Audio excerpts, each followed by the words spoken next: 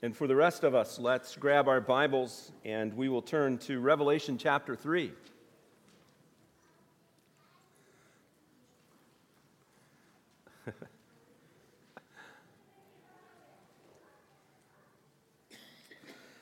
As we come to this passage of Scripture about the church at Philadelphia, I'm reminded of a story that I heard when I was just a child in Sunday school. And the story was of the widow woman and 2 mites. That's the King James Version. Now, full disclosure, until I was probably 12 years old, I thought she gave 2 mice. I always pictured this lady coming and dropping little lab mice into a collection box. You know the story, right? There was a collection box for the temple, and there were all of these well-dressed men coming in and making a production of their giving and making sure that everybody knew who the big givers were. And they, on the outside, appeared to be just wonderful, truly spiritual people. And then this widow comes in, and all she can manage are 2 small copper coins. And she takes that and drops it in the box, worshiping God with all that she had. And Jesus' assessment was that those who had given much were giving out of their abundance. But the widow woman came and gave out of her need. A lot of times when we look at churches or people, we look on the outside, don't we? We look and we say, oh, this is a church with a lot of programs and a lot of people, and by all measurements that pastors use, nickels and noses, this church is it. It's the it church. And then we'll look at a smaller work where the church body is faithful and where the Word of God is faithfully given, but yet it's smaller. And we'll look at that church and we'll say, well, this church obviously has problems. There are issues going on here. We look at the outside. God looks at the heart. Now, why does this have anything to do with the church at Philadelphia? When we look at the church at Philadelphia, this was a small church in the smallest of communities.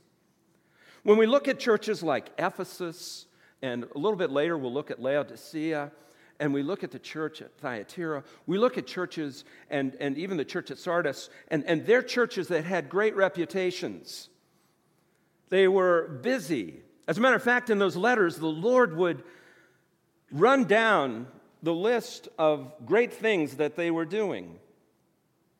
But then, immediately following those great things they were doing, what would he follow it up with? But I have this against you. We cannot judge a book by its cover, and by the same token, we cannot judge a church by its externals. We have to look at the heart of the people. That's what God uses as a standard for greatness. And that's what we're going to see as we look into this text this morning. The church of Philadelphia was a church that was on a plain. It was in an earthquake-prone area. It had the same challenges that the other churches listed here in the book of Revelation struggled with. There was a paganism that was rampant. As a matter of fact, Philadelphia was one of the cities that the Greeks had planted in foreign soil so that everybody could see how great the Greek culture was. This was Philadelphia's mission, if you will, to share the greatness of Hellenism. But this church faced struggles. As a matter of fact, when we look into the text, we'll see that there was a Jewish community that persecuted them as a church greatly. And the Lord calls attention to that. So a church like the others that had their struggles, but here's what stands out about the church at Philadelphia. Where the other churches have concerns that the Lord shares with them, correction that they need to make, we don't find that with the church at Philadelphia. We find that the Lord gives them encouragement and shares with us commendations, but no corrections. So that's what's so unique about this small church. And that's why, as we look at Philadelphia, we're going to look at the faithful church. We're going to see that this is a church where the people had it right, where they were living in the way that God would have them live.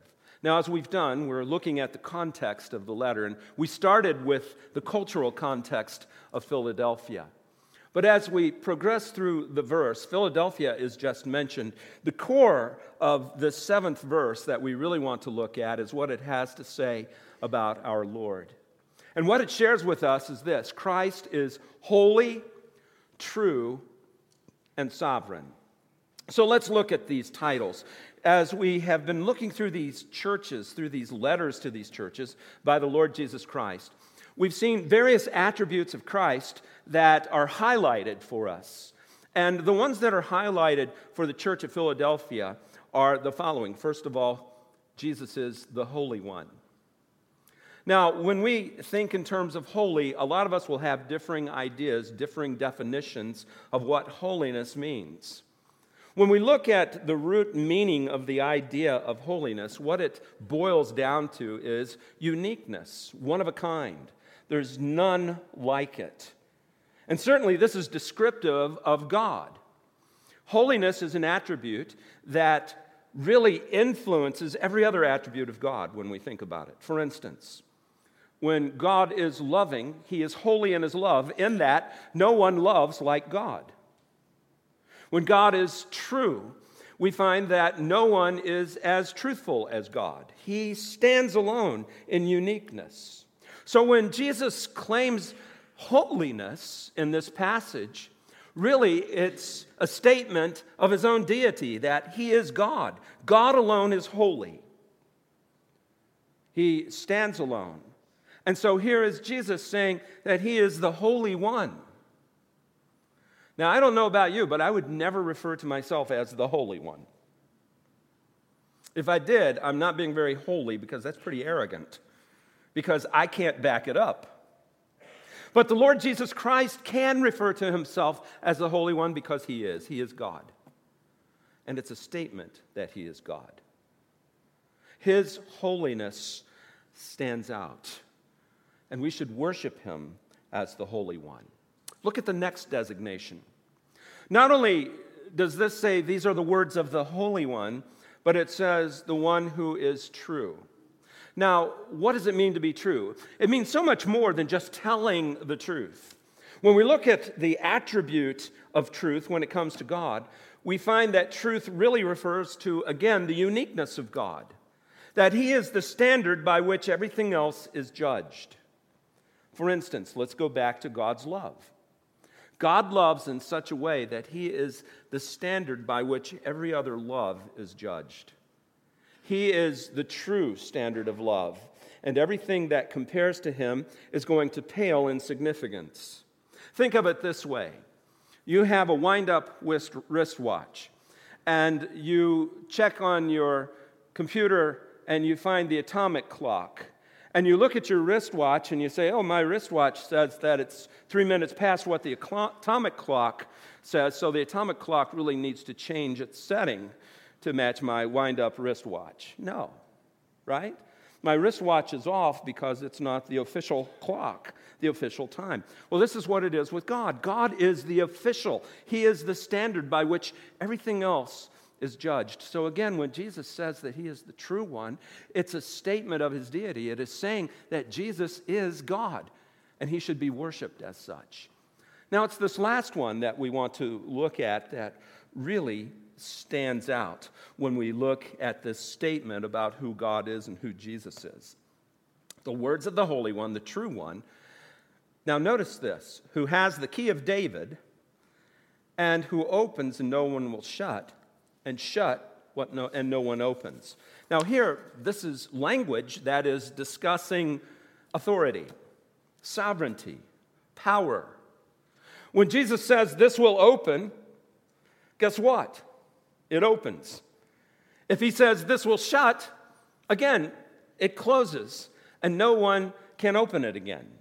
It's power, it's authority. And what's amazing about this passage, this 7th verse, is Jesus is referencing an Old Testament passage of Scripture from the book of Isaiah. In the book of Isaiah, there was an individual named Eliakim, and Eliakim had taken the authority of managing the palace. He would manage who would have access to David, and he would manage who had access to the treasury. And when this passage describes Eliakim, this is what it says: "And I will place on his shoulder the key of the house of David. He shall open, and none shall shut, and he shall shut, and none shall open. And I will fasten him like a peg in a secure place, and he will become a throne of honor to his father's house." So this description of Eliakim, this official that was in the kingdom of David, is actually a description of Christ and his role and his ministry here in the book of Revelation. What it's stating is, just as Eliakim gave access to the treasury under King Hezekiah, so Jesus gives us access to the treasury of God, all of the riches of heaven, a relationship and access to the Father. Jesus Christ fulfills this role perfectly and completely. And this is why Jesus could say of himself, "I am the way, the truth, and the life." Now look at this. "No one comes to the Father except through me." This is the Jesus that we worship. And these are the words of Jesus as he shares this with the Church of Philadelphia, but actually to Christians of all time. He wants us to grasp this, to understand it. So let's look at the commendations that Christ gives to those who are following faithfully. As we come to verse 8, we find that Jesus commends them for some important activities. First of all, he says, "I know your works." Now, as we've seen with each one of the churches, Jesus is able to see not only the works that are done, but the motivation behind the works. As human beings, we can't do that, right? We can grossly misinterpret something and read motives where there aren't. Or we can ignore motives where there are definitely some bad motives in play, even though the works are good. Jesus Christ knows the works absolutely, positively. He can see into the hearts of the people. He sees not just the works, but why they do it. And that's because Jesus is judge. He is able to judge the heart, the thoughts, the intentions of man's heart. So he goes on to say this: "Behold, I have set before you an open door." Now, this follows the language that we just looked at a little bit earlier, where it says what he opens, no one can shut, and what he shuts, no one can open. And what he's saying to the church at Philadelphia is this: "I have set before you an open door." In other words, what Jesus is saying to them is, I'm giving you opportunities. In Scripture, when it talks about an open door, several passages of Scripture refer to opportunities to do something. For instance, one is Paul's letter to the Colossians, and he invites them to pray for him. And he says, at the same time, pray also for us that God may open to us a door for the world to declare the mystery of Christ, on account of which I am in prison, that I may make it clear, which is how I ought to speak. So what the Scripture is talking about there is an opportunity for the gospel.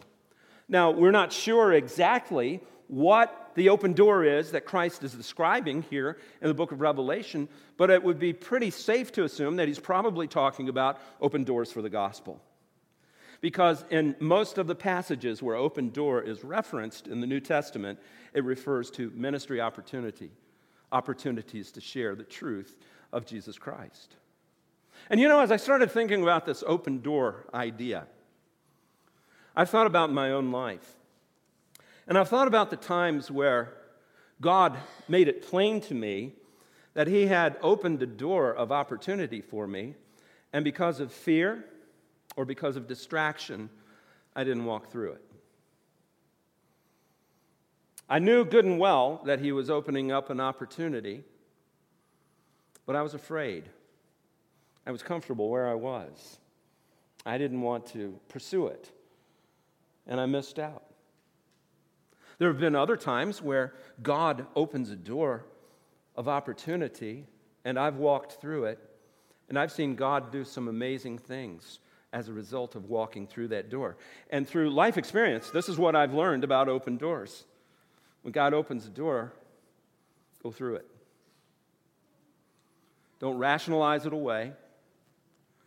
Don't talk about it and say, yeah, one of these days I really ought to do this. What our responsibility is as followers of Jesus Christ is to obediently respond to those ministry opportunities that God gives us. And in particular, I think that refers to the gospel. How many of us, and I don't want a show of hands, but how many of us have known, I need to share the gospel with this person? And we don't. For whatever reason, we let that opportunity slip by. And then we look at ourselves and we say, wow, did I miss out? But more importantly, this person missed out on the opportunity to hear the gospel. God is the God who opens doors, and God is the God who shuts doors. And let me share this with you. I believe that given opportunities enough to where we try to close the door or don't walk through it, God will discontinue opening doors for us in that way. He opens these doors for the faithful. When we look at the other letters, the Lord Jesus Christ was talking to the other churches about missed opportunities as well. And then he threatened each one of those churches to no longer allow them to continue in their ministry.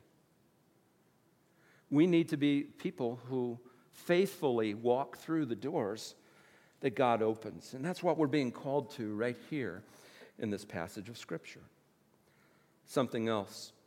When Christ commends the church of Philadelphia, after he promises to set before them an open door which no one is able to shut, he says this, I know that you have but little power and that you have kept my word and not denied my name.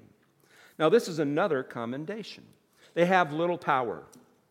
Now, as I looked at several commentaries on this passage of Scripture, one of the commentaries brought out an interesting idea, and I think it has merit. In Chuck Swindoll's commentary, he shared with his reader the idea that little power could be a reference to the small size of the church at Philadelphia. That they, by all outward standards, look to be a small work. And yet, even in this small work, what did God do? God opened the door for them. He was bringing opportunities for them to share and to serve.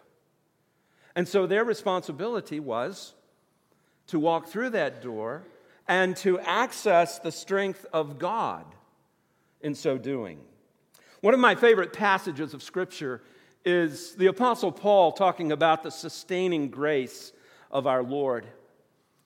And in the context of this passage, Paul was talking about probably a physical weakness that he was experiencing. Many people believe that it was perhaps blindness or difficulty with his vision. But he asked the Lord to remove it, and then Christ's response to him in verse 9 was, my grace is sufficient for you, for my power is made perfect in weakness. As a believer and as a church, we have to count on the truth of these words. It is not my strength as a believer, it is not our strength as a church that will make us productive. It is the strength of Jesus Christ. And there is a need in all of our hearts to depend upon that strength, to walk through the doors that He opens, to be faithful and to hold on to His word. This does not come from us gritting our teeth and trying real hard and succeeding in a way that will make everybody notice us and look at us.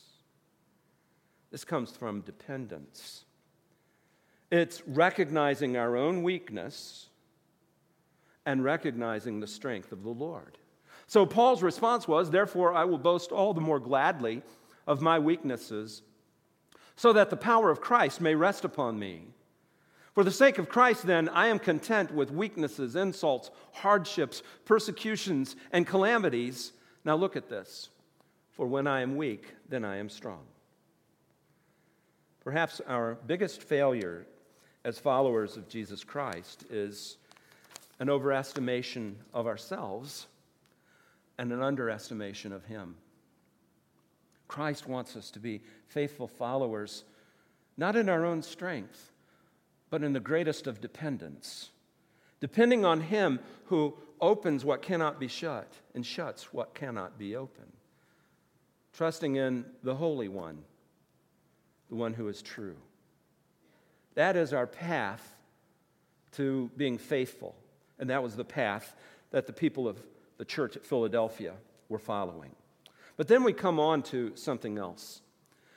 After the Lord talks to this church about these commendations, normally we find correction that follows, but not so in this particular passage. Look at verse 9. And notice verse 9 goes on to say this, behold, I will make those of the synagogue of Satan who say that they are Jews and are not, but lie. Behold, I will make them come and bow down before your feet, and they will learn that I have loved you. Now, let me share this with you. Earlier in the text, he said, behold, I open a door for you. So does that mean that when God opens a door, there will be no obstacles? Absolutely not. For the church at Philadelphia, there were still obstacles even though God had opened the door. And for all of us, as we seek to be followers of Jesus Christ, we can look and we can say, here are open doors, but that doesn't mean that we just pass through with smooth sailing. There will be obstacles. Now, unfortunately, the passage that we see before us has been used by many to foster anti-Semitic views. When the Jewish community at Philadelphia was called the synagogue of Satan, there are those who read this passage of Scripture and they attribute that to all synagogues, and they reject Jewish people and say that they have scriptural authority to do so. Nothing could be further from the truth. As I said earlier, anti-Semitic views are not godly views. God loves the Jewish people, and God wants us to love the Jewish people too. Salvation comes to the Jew first and also to the Greek. So we need to bear that in mind. But what he was talking about in this passage was a specific situation in this specific town. In Philadelphia, the church at Philadelphia was finding it difficult to follow because of persecution. You see, from the Jewish perspective in the first century, this established community that was in Philadelphia viewed Christianity as a cult. It was an offshoot of Judaism where their leader, the Lord Jesus Christ, was a false teacher in their estimation, okay? As a result, they cast the true Messiah, Jesus, as something that he was not. And therefore, they felt justified in persecuting any of the followers of Jesus. What the Word of God is telling us in this text, though, is that we have to take the long view when it comes to persecution. In our culture, we're probably not going to be persecuted by a synagogue, right? But there are plenty of others who love to persecute us. They love to poke fun at our beliefs. They like to reject us because of our moral stands. They're going to persecute us in one way or another. And as believers, we have to understand that those who try to crush the word of Christ and the work of Christ are actually fulfilling the role of Satan. What is Satan's plan? To go against the work of God and in the spread of the gospel. He does it through accusation. He does it through trying to discourage the Christian worker. Anything that he can do to crush the work of God, he's all about that. So here, Jesus is calling this synagogue a synagogue of Satan because basically in this particular area, in this time, this synagogue was fulfilling the very role that Satan wanted them to fulfill. And that was crushing the gospel, stopping the spread of the gospel. So what does Jesus have to say about this synagogue? Look carefully at the last half of this verse. They say that they are Jews, but they are not. Now we know that a person isn't a Jew by their heritage. They are a Jew by their belief system and by their faith in what God has said. When you read the book of Romans, and I would encourage you to read the 2nd chapter of the book of Romans, the Apostle Paul talks at length about those who are Jews are not Jews outwardly, but inwardly, with a heart that worships and trusts God. So here, what he's saying to them is that these people, although they claim to be in right relationship with God, were lying. But then he says this, "Behold, I will make them come and bow down before your feet, and they will learn that I have loved you." Now, let's get this understood. As believers, we have to take the long view. At some point, everyone will recognize the Lord Jesus Christ for who he is. The scripture is very clear about that. In the book of Philippians, the Apostle Paul writes, "Therefore God has highly exalted him," speaking of Christ, "and bestowed on him the name that is above every name, so that at the name of Jesus every knee should bow in heaven and on earth and under the earth, and every tongue confess that Jesus Christ is Lord, to the glory of God the Father." In the long view, I may face persecution, resistance, all of those things now for standing on the name of Christ. But there is coming a time where I will be vindicated.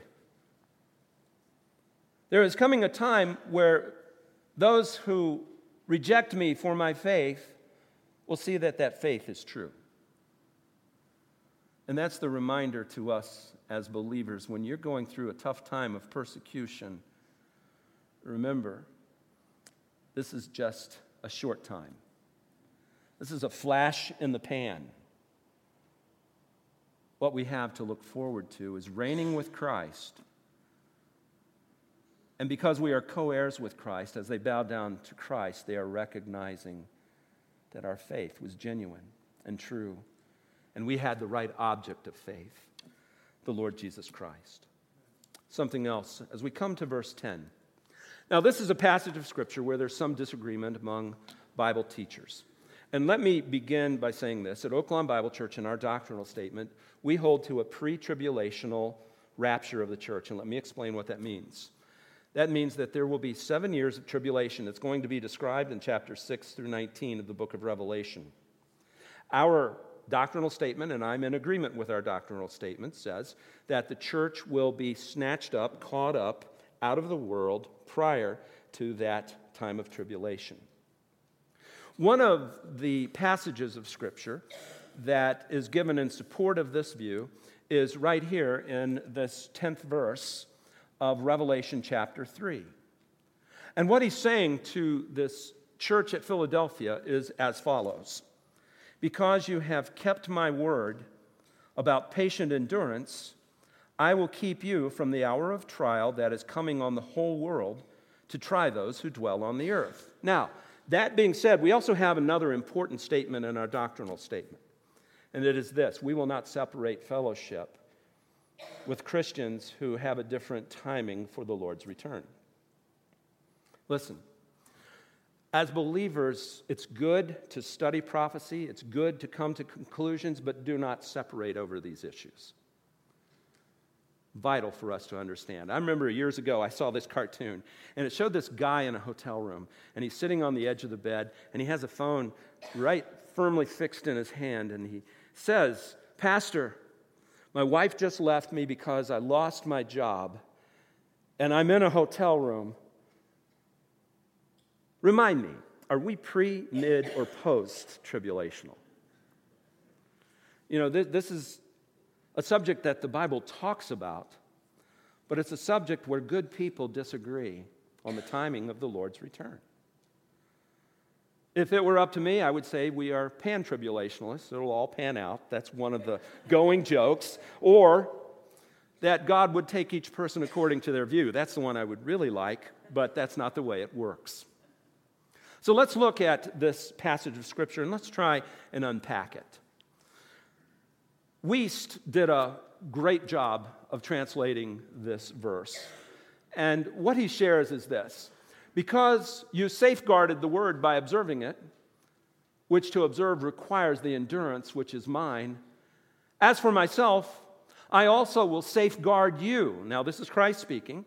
From the hour of trial, which is destined to be coming upon the entire inhabited earth, to put to the test those who dwell upon the earth.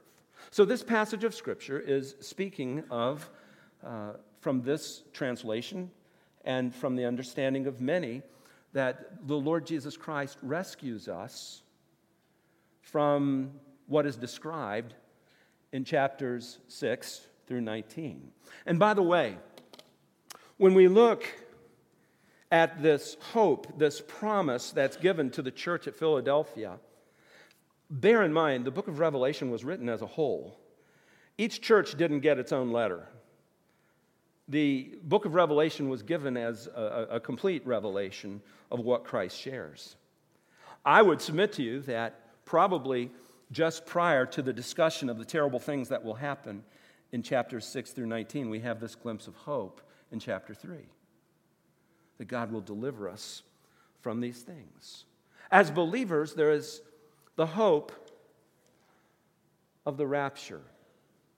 Paul wrote this to the Thessalonians: for they themselves report concerning us the kind of reception we had among you, and how you turned to God from idols to serve the living and true God, and to wait for His Son from heaven, whom He raised from the dead, Jesus, who delivers us from the wrath to come. This passage of Scripture, again, dovetails with this passage in Revelation to talk about God rescuing us, delivering us from the wrath that is to come. And when we get into chapters 5, we see that there are bowls that will unleash the wrath of God on earth.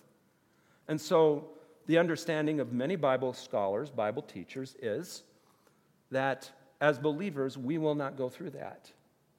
We will be delivered. That's a word of hope, a word of encouragement. But listen, that word of hope and that word of encouragement isn't so we will sit back on our laurels and say, well, I don't have anything to worry about, so I'm just going to mail it in as far as my walk with God. As a matter of fact, when we really understand the grace of God, the deliverance of God, that should motivate us, as we'll see in just a few moments, to live for Him and to purify ourselves. Now, the next part of this passage, verse 11. The Lord Jesus Christ continues in this text, and He says this: I am coming soon. Hold fast to what you have, so that no one may seize the crown. Immediately after saying to the church of Philadelphia that they would be delivered from the wrath that is coming upon the earth, in verse 11, he makes this simple statement: I am coming soon. Now, this could be also translated, I am coming quickly. Now, those of you who are mathematicians are sitting there saying, now, wait a minute, first century, year 2000. That's not soon. How in the world can Jesus say, I'm coming soon to the church at Philadelphia, and it's 2,000 years later, and He's not here? Well, as we saw earlier in one of the other letters to the churches, God doesn't count time the way we do. If you look at your life when you were a child, the passage of a week or a month or a year seemed like an eternity, right? Start of the school year, you're looking at it saying, oh man, this is never going to end. This is going to go on forever, right? Then You cross the 60, 70, 80 threshold, and you look and you say, man, they put the calendar on turbocharge. You mean we just had Thanksgiving? Come on. Things are moving way too fast, right? Think of an eternal being. Time would have no relevance, not much measurement. God views time differently than we do. Peter addressed this when he said this, "Do not overlook this one fact, beloved, that with the Lord 1 day is 1,000 years, and 1,000 years is a day." And we observed when we saw this passage earlier with one of the other letters that it's only been a couple of days as far as God is concerned when Christ would return. But then in verse 9 he goes on to say, "The Lord is not slow to fulfill his promise, as some count slowness, but is patient toward you, not wishing that any should perish, but that all should reach repentance." Why has God waited 2,000 years? To give people the opportunity to be saved. I'm thankful that God gives people this opportunity because he loves us. He doesn't wish us to perish. The heart of God is that people will come to repentance. This is God giving people more time. You know, this passage is so full of gospel truths when we really boil it down. The idea that Jesus is the one that opens the way for us to have access to the Father. The hope of our salvation that will be delivered from the wrath of God. And here, this promise of coming soon reminds us that, yes, he's coming again, but then when we look at the rest of Scripture, we find that the rest of Scripture reminds us that God is patient in his coming for the purpose of salvation. That message to me shares with those who have not yet come to a personal faith in Jesus Christ. You don't know how much time you have, because when he says, "I am coming soon," it carries with it the idea of unexpectedly, quickly. And we have no guarantee of how long we'll have. So the encouragement is, get serious about your walk. And if you've never come to Christ, come into that personal relationship with him to be delivered from these things. And for the Christian, for those of us who have placed our personal faith in Jesus Christ, how should the possibility of Christ's return at any time affect us? The same author of Revelation wrote this, "Beloved, we are God's children now, and what we will be has not yet appeared. But we know that when he appears, we shall be like him, because we shall see him as he is. And everyone who thus hopes in him purifies himself as he is pure." Listen, as Christians, as we look to the return of Jesus Christ, that's incentive, motivation for us to purify ourselves as he is pure. This is how we respond to this statement, "Behold, I come quickly." The last part of the statement where Jesus talks about the crown being taken. The word that's translated crown is the Greek word stephanos, and that's a word that doesn't refer to a king's crown. It refers to an award that a person got in the athletic games. And what he's saying in this passage is, remain faithful so that you can see your life rewarded by God for the faithfulness that you evidenced. It is not talking about heaven as far as a reward. It is talking about a crown that is given to the faithful. And so the implication of this passage of Scripture is this: look, I can mess up. I could not finish well and lose out on the recognition that my life was in service to Christ. Last part of this passage, and with this we will close quickly.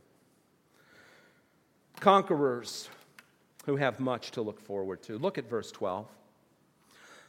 "The one who conquers, I will make him a pillar in the temple of my God."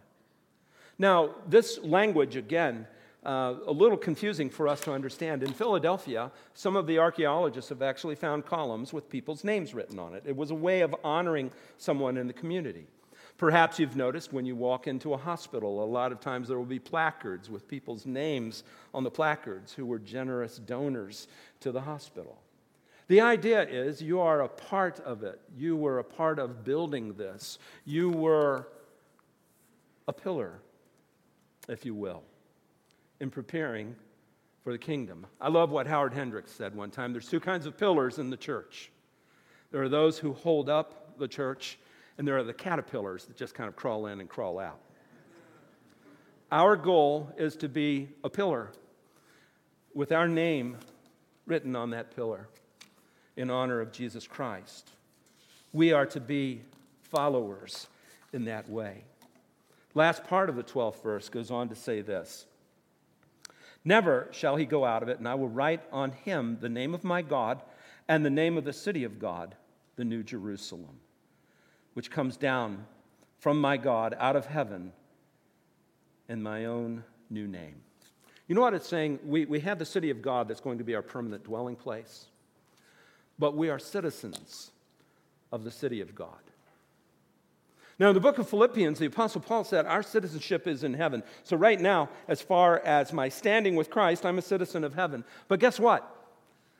My position of being a citizen in heaven right now, my experience will catch up to that at some time. And I will physically, bodily be a part of the New Jerusalem, the city of God, this place of hope. You know what I see as the motivation for sharing this with the church at Philadelphia? Take the long view. If I look at the struggles and the difficulties and the disappointments that I'm experiencing in life right now, I can get brought down to a place to where I'm ready to just give up. But when I take the long view and I look and I say, hey, it's tough now, but this is what's in store. This is what God has for me. And He is faithful. That gets you through those difficult times. The church at Philadelphia, faithful church. Not the biggest church, not the most active church, but a faithful one. God wants us to be like this church. No correction for this church, only commendations. May we be people who follow as they followed. Let's pray. Father, thank you for this text. Thank you for the reminder that it is to us all that we are to be faithful. Lord God, my prayer is that you will help us to go through those doors that you open faithfully, with great trust, that we might see your work in us. And we pray these things in Jesus' name. Amen.